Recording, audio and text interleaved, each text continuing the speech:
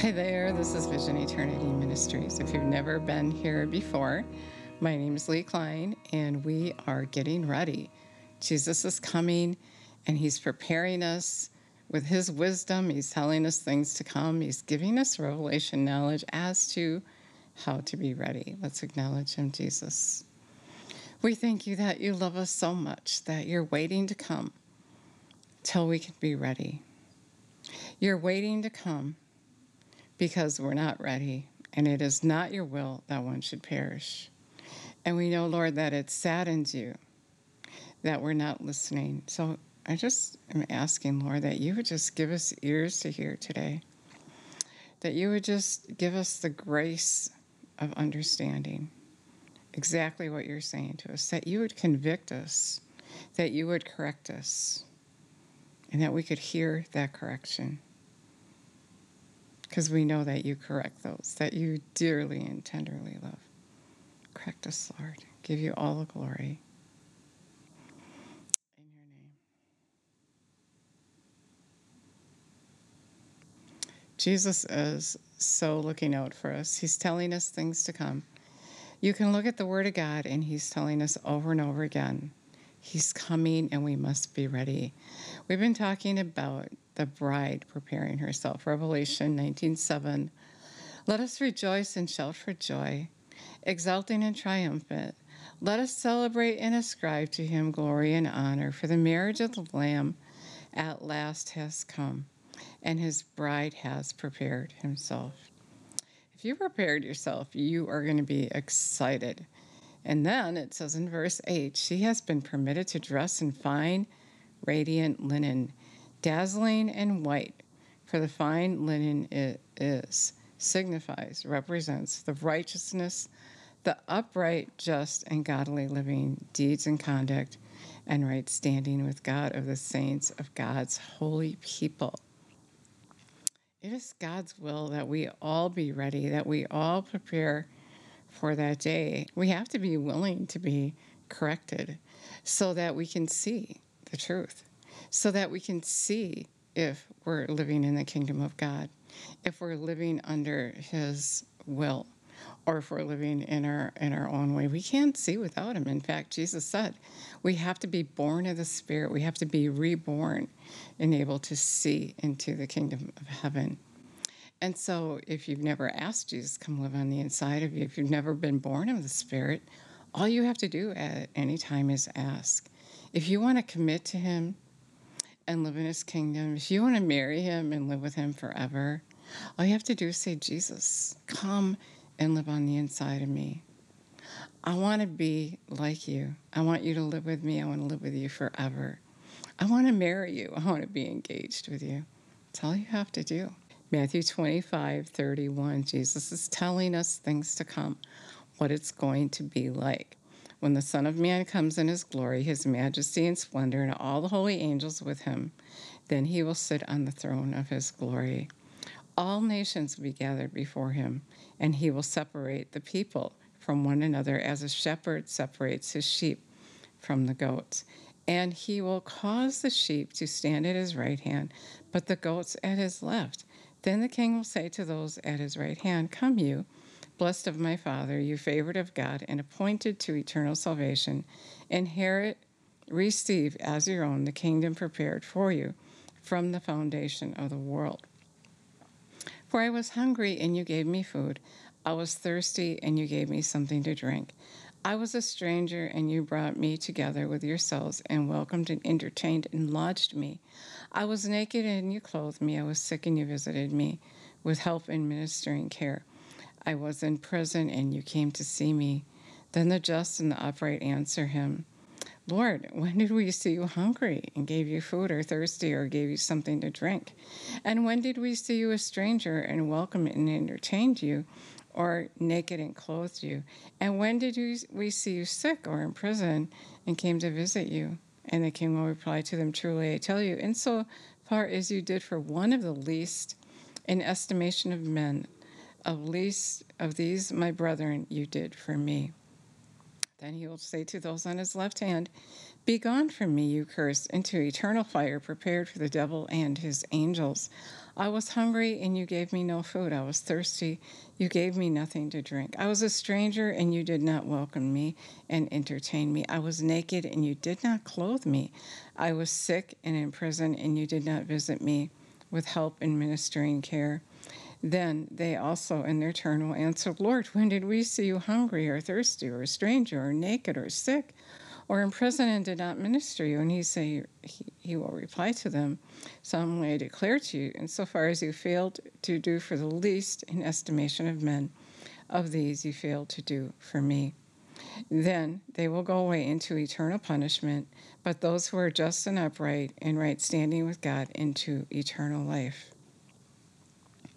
So you see, we do have a work to do. Jesus expects us to do his will. He expects us to love.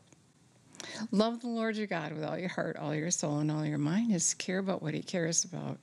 And to love your neighbor is to give to those in need. His kingdom is of love. And in order to move in his kingdom and to be of that love kingdom, we have to love here. We have to prepare for the groom. We have to be that bride that follows the Lamb wherever he goes. We have to be engaged in what's important to him, and this is important to him. That we feed those who are hungry and those who are thirsty.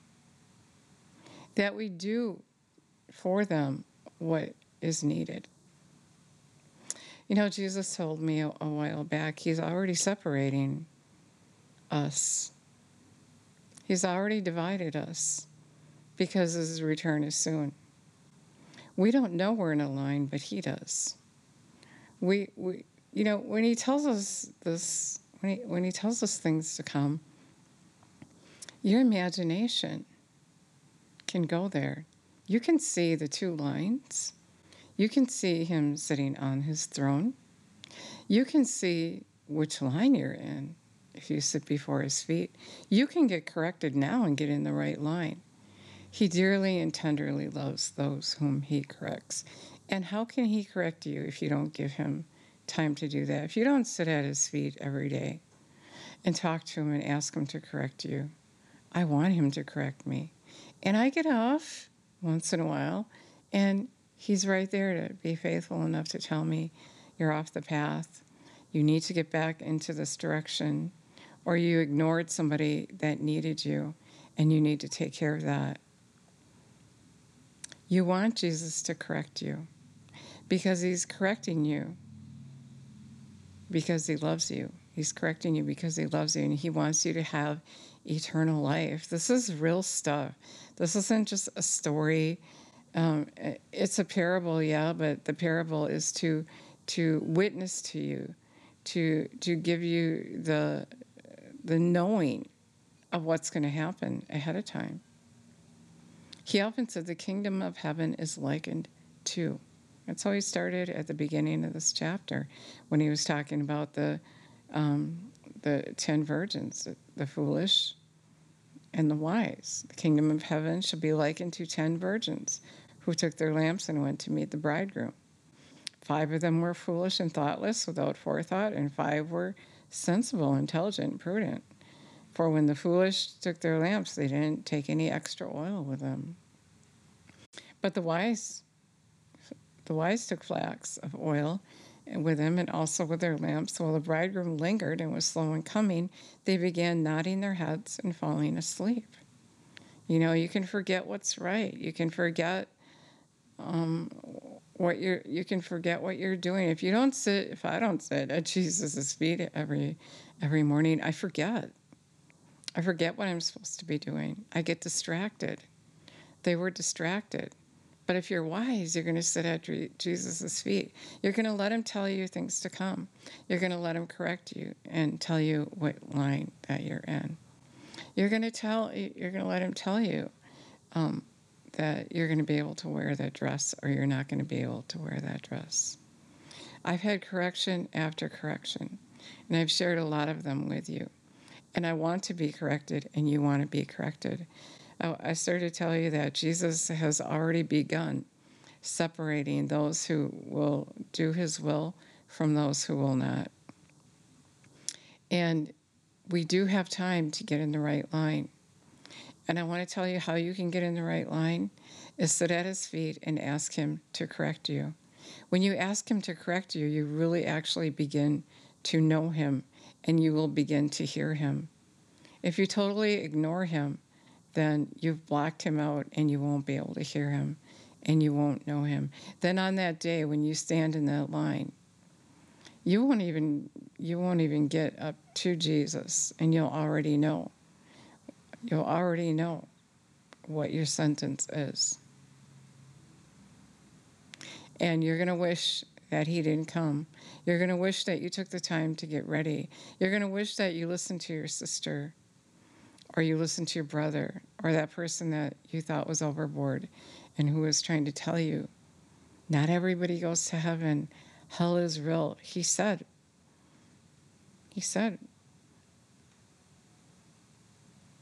they will go away into eternal punishment.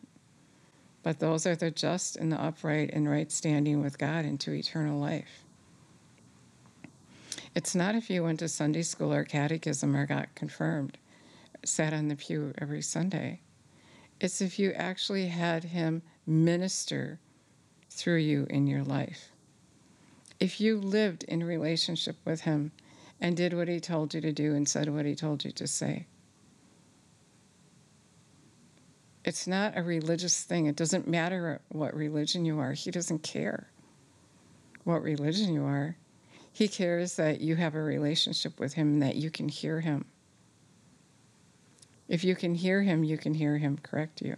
If you can hear him correct you, you can get in the right line before it's too late. Peter says that Jesus is long-suffering as he waits for us. We've been talking about how sad he is that we're not getting ready. And if you're not getting in the right line, you're not getting ready. If you're not helping that person in need, if your life is all about you, you're not getting ready. Maybe you got out of relationships that Jesus wanted you to stay in so you could witness to that person, so you can minister to that person. You know, the kingdom of God is not like we live. God's values aren't the same as ours. It's not about us. It's about that other person. It's about your neighbor. You might be in a relationship not so you can get something from that person, but so that person can have salvation through you. God will use you to minister to that person in your life that you more than likely are trying to get away from if you don't know Jesus. If you know Jesus, when you sit at his feet, he's going to say, please stay. Please love them anyway. Please show them who I am. That's what our life is about. It's not about ourselves. And so when we refuse to do his will, when we refuse to love, we're going to be in the wrong line. When he comes, and as I said, you're going to wish he didn't come. You might flee to the mountains. You might run because you already know what's going to happen. You can't look Jesus in the eye because you already know what he asked you to do. And you put him off and you put him off. You said no. Did you put him off? Or did you just say, no, I'm not doing that? I got more pride than that. Pride is a dangerous thing. Let him teach you. Get on your knees. He's coming, and it could be tomorrow. It could be today yet. And if you won't bow down to him, then really, as the word says, as Jesus said to the Pharisees, they were religious, and he said, your father is a devil. If you won't love, your father is a devil.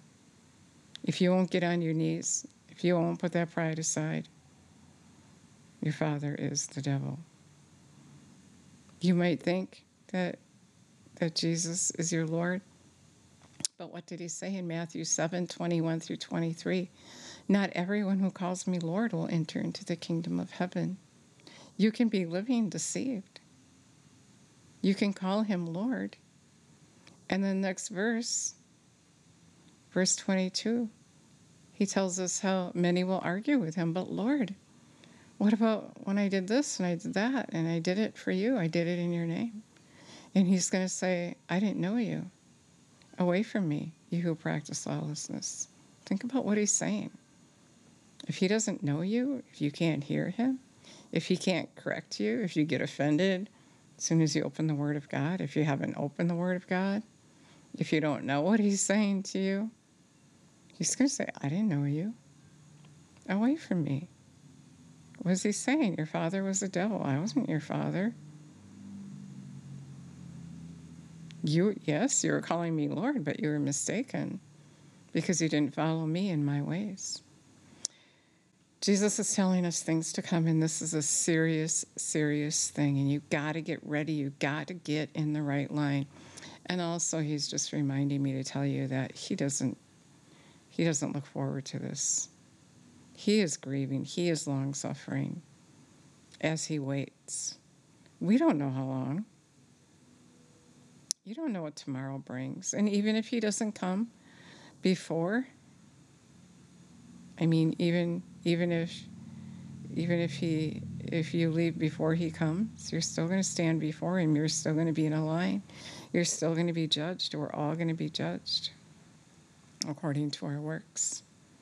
So if you believe in Jesus, then you rely on him. And if you rely on him, then you're going to let him correct you. So many have the false idea of Jesus did it all. I don't have to do anything. I can just sit here and wait for him to come. Anything else is works. Matthew 7:21 through 23, verse 22 is works. But Lord, I did this in your name. I did that in your name. But he said, I didn't know you. If you know him, then you're going to do his will. And that's the work that you're going to do. You're not going to just do what you thought was right or what you thought you should do. You're going to do what he said to do. My sheep know my voice and they follow me. That's what it's about. You don't say a prayer and then just pick a church and that you like what they say and agree with them. You got to pick Jesus. You got to get to know Jesus. He gave his life so that his spirit could live inside of you. The Holy Spirit would come and guide you and teach you, tell you things to come, remind you of what Jesus said. He's already knocking at the door of your heart, Revelation 3:20. And if you would heed his voice, he'll come and live on the inside of you. And he'll teach you his way, and he'll prepare you. He'll show you which line you're in. If you want to know, Revelation 3:19, he dearly and tenderly loves those who he corrects. But it's up to you. You can resist him, or you can let him correct you. When you say that prayer, you're saying, I love you. I want to be engaged to you. I want to marry you. I want to be a part of your life. And you know what he cares about? So many are perishing. Maybe you're a longtime Christian and think, oh, so many people on the street say that to me. I'm ready. I've been a Christian forever. Give your card to someone else. Go tell someone else. Being like the Pharisee. Being like the Pharisees, really. If Jesus can't correct you, he couldn't correct them, then your father is the devil. Submit to him. Submit to him today. Let's pray. Jesus, we thank you and praise you. We submit to you. We commit to do your will. And of course, we can only do it with your help. We're asking you to come and live on the inside of us. And we submit to do your will. We submit to you. We commit to you. We want to be engaged with you. We want to live with you forever. Help us, Lord. We love you and praise you. Give you all the glory. We give you all the glory, Lord. Thank you.